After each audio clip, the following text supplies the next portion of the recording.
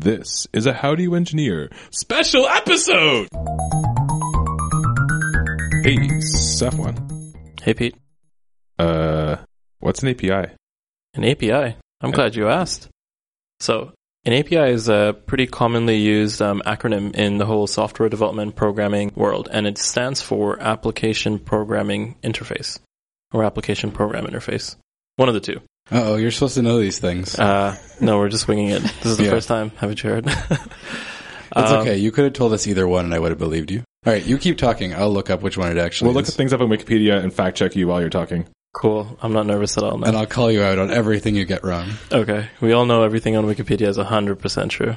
I mean, things about programming are probably pretty true. I Yeah, feel like people yeah. who know about APIs are probably the kind of people who edit Wikipedia. Yeah, that's probably true.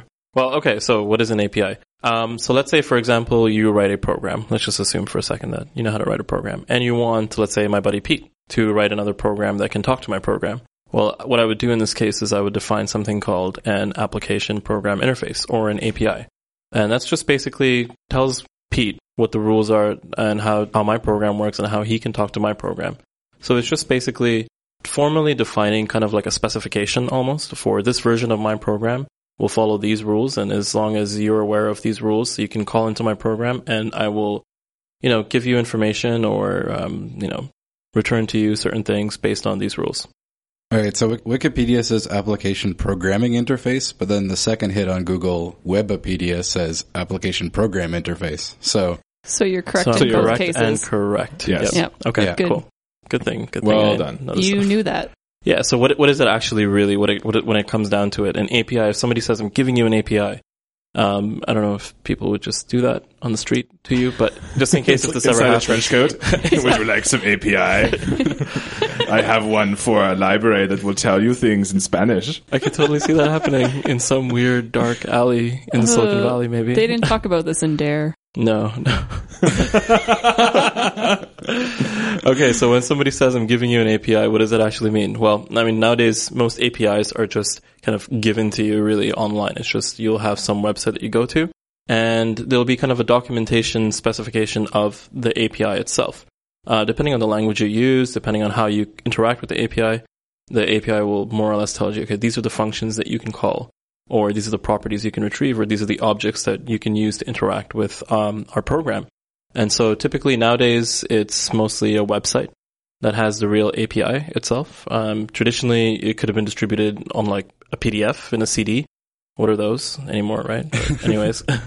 So they're giving you a file, or they're giving you like a list of instructions for this is how you do it? Okay, so the API itself is kind of like, think of it like a document, right? Essentially, it could be a web document or like a PDF or something like that. So like a standard? A standard, effectively, right? Okay. It's just it's a document defining the rules of how to interact with their program.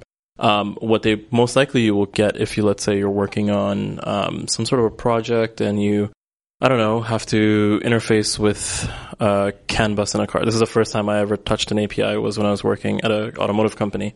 And basically somebody dropped off a piece of hardware and a CD on my desk and said, okay, you have to get a mobile app to talk to this car using this little device. So the CD had something called an SDK.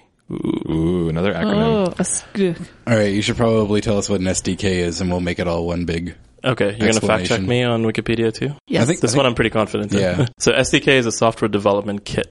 Think of it like basically like a package, and usually the package will have an API, so kind of like a document defining how you could actually interact with the program. And it also comes usually with either some sort of like binary like executable file that you have to use, and you can call into the API using that, or sometimes it contains like what are known in some programming languages like header files. So it just kind of defines the API programmatically so that you can include the file in your program and kind of call into functions that way.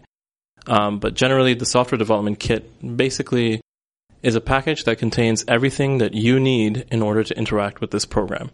So that includes the API and any other files necessary. It depends on, these are very broad terms. You could have an SDK for like a web application, or you can have an SDK for some piece of hardware like I did. So where do you draw the line between like an SDK or like an API for a piece of hardware and just like a data sheet? Yeah, that's interesting. I mean, the SDK for a piece of hardware is typically going to tell you how you can interact with the hardware from a software perspective, whereas the datasheet is just telling you kind of the characteristics of the hardware. Oh, okay. So you might have a datasheet for your hardware in the SDK for that piece of hardware, but it would be part of a larger larger toolkit. Yeah, exactly.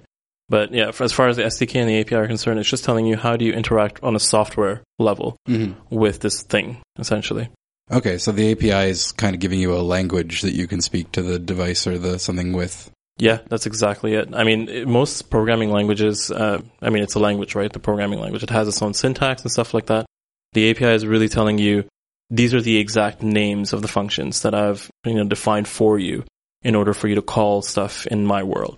And this really helps. I mean, one of the big proponents of software design is you try to hide the complexity of a lot of things away from the people who are consuming your piece of software. So you really define a very simple API on, to another user.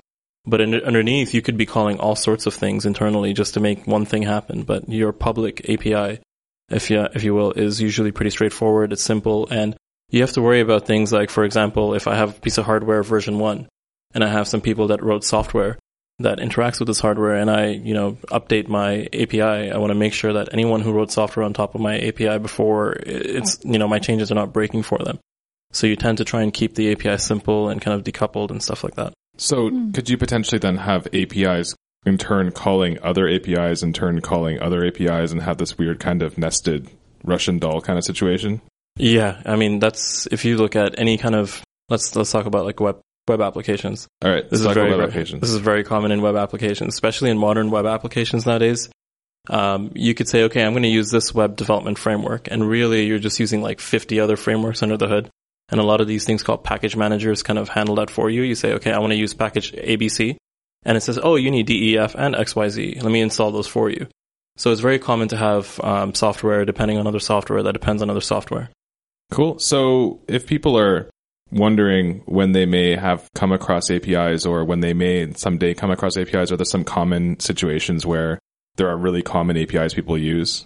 Are there just a handful of here are some names of APIs you may come across and this is what they're for?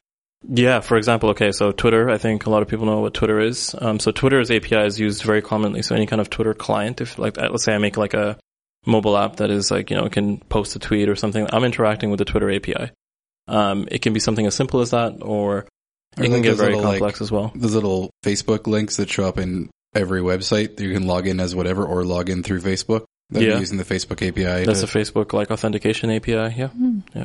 Cool. I mean, companies typically will have all sorts of APIs for different products that they have as well. I mean, Google has hundreds, I'm sure, to take care of, to tap into all of their services and exactly their back-end systems and stuff like that, yeah. Internally in companies, it's also common for a certain team to produce an API for internal use for another team as well, right? It doesn't necessarily have to be for public use. Again, underneath it all, an API is just defining a contract for your piece of software and who the consumer is. It can be public, it can be another team in the company. So take Google for an example, the guys who made Google Earth probably created an API that then gave to Google Maps that allowed them to give them the satellite view thing that pops up in Google Maps or something. Yeah, I mean, it could even be vice versa, right? Google Maps maybe has all the geographic information that they provide to Google Earth, and Google Earth team works on more of the visualization aspect of it, but the data is sourced from the Google Maps API. Yeah, but from the user side, you're not seeing, it doesn't matter to you which way it goes because it's all sort of seamlessly integrated. Yeah. Exactly. Yep. Cool. Okay, so Abby, as somebody who's maybe not debatably a software engineering professional. Debatably. Yeah, I'm giving you the benefit of the doubt that maybe you are and I just don't know. Okay. In 1 minute, repeat to us what an API is.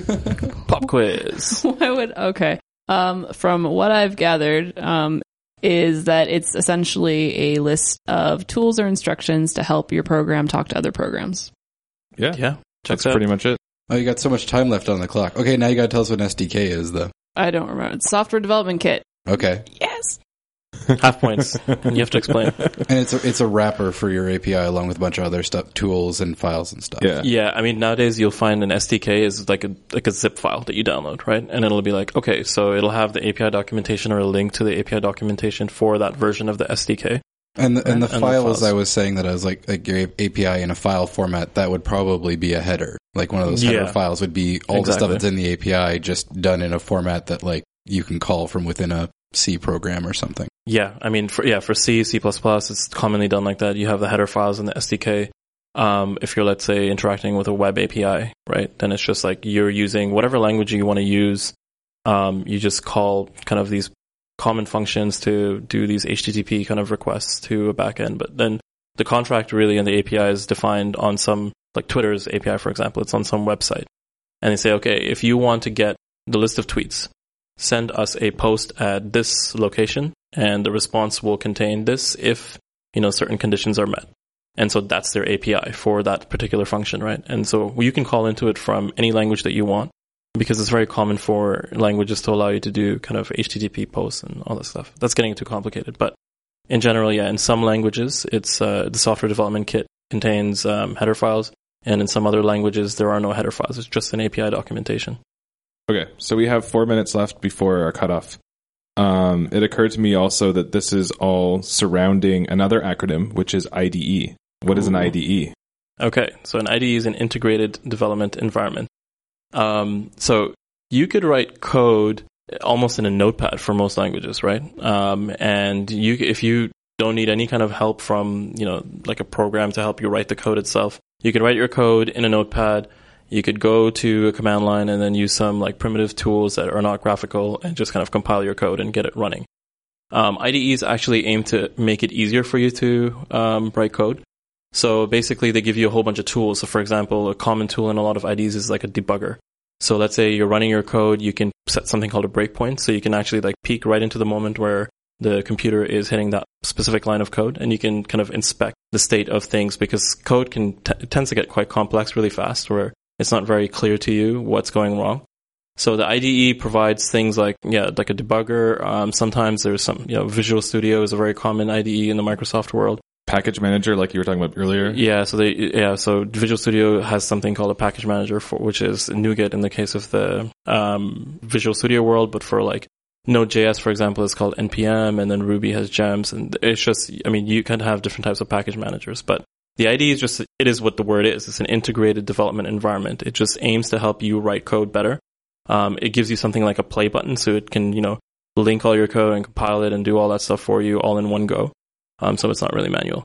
Okay, so you start from an IDE. You start from an API, and if you want to have a little bit more help, you use an SDK, which gives you some more tools and guidance in terms of how to use an API. And then if you want even more sort of functionality done for you, then you get into a full-blown IDE where it's doing a lot of hand-holding and helping and suggesting and things like that.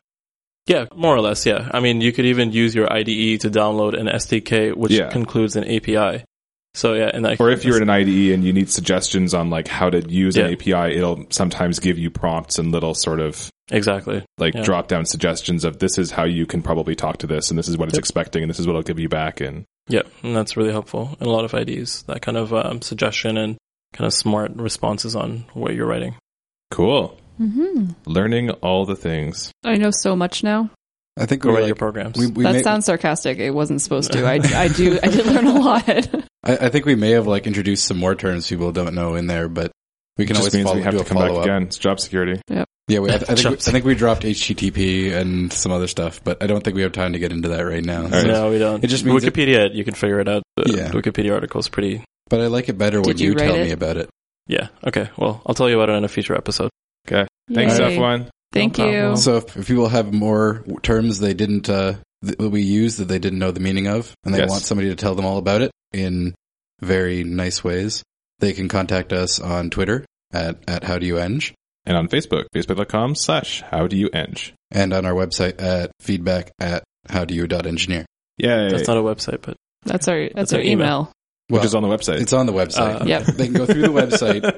Man. Okay. I've deserved that.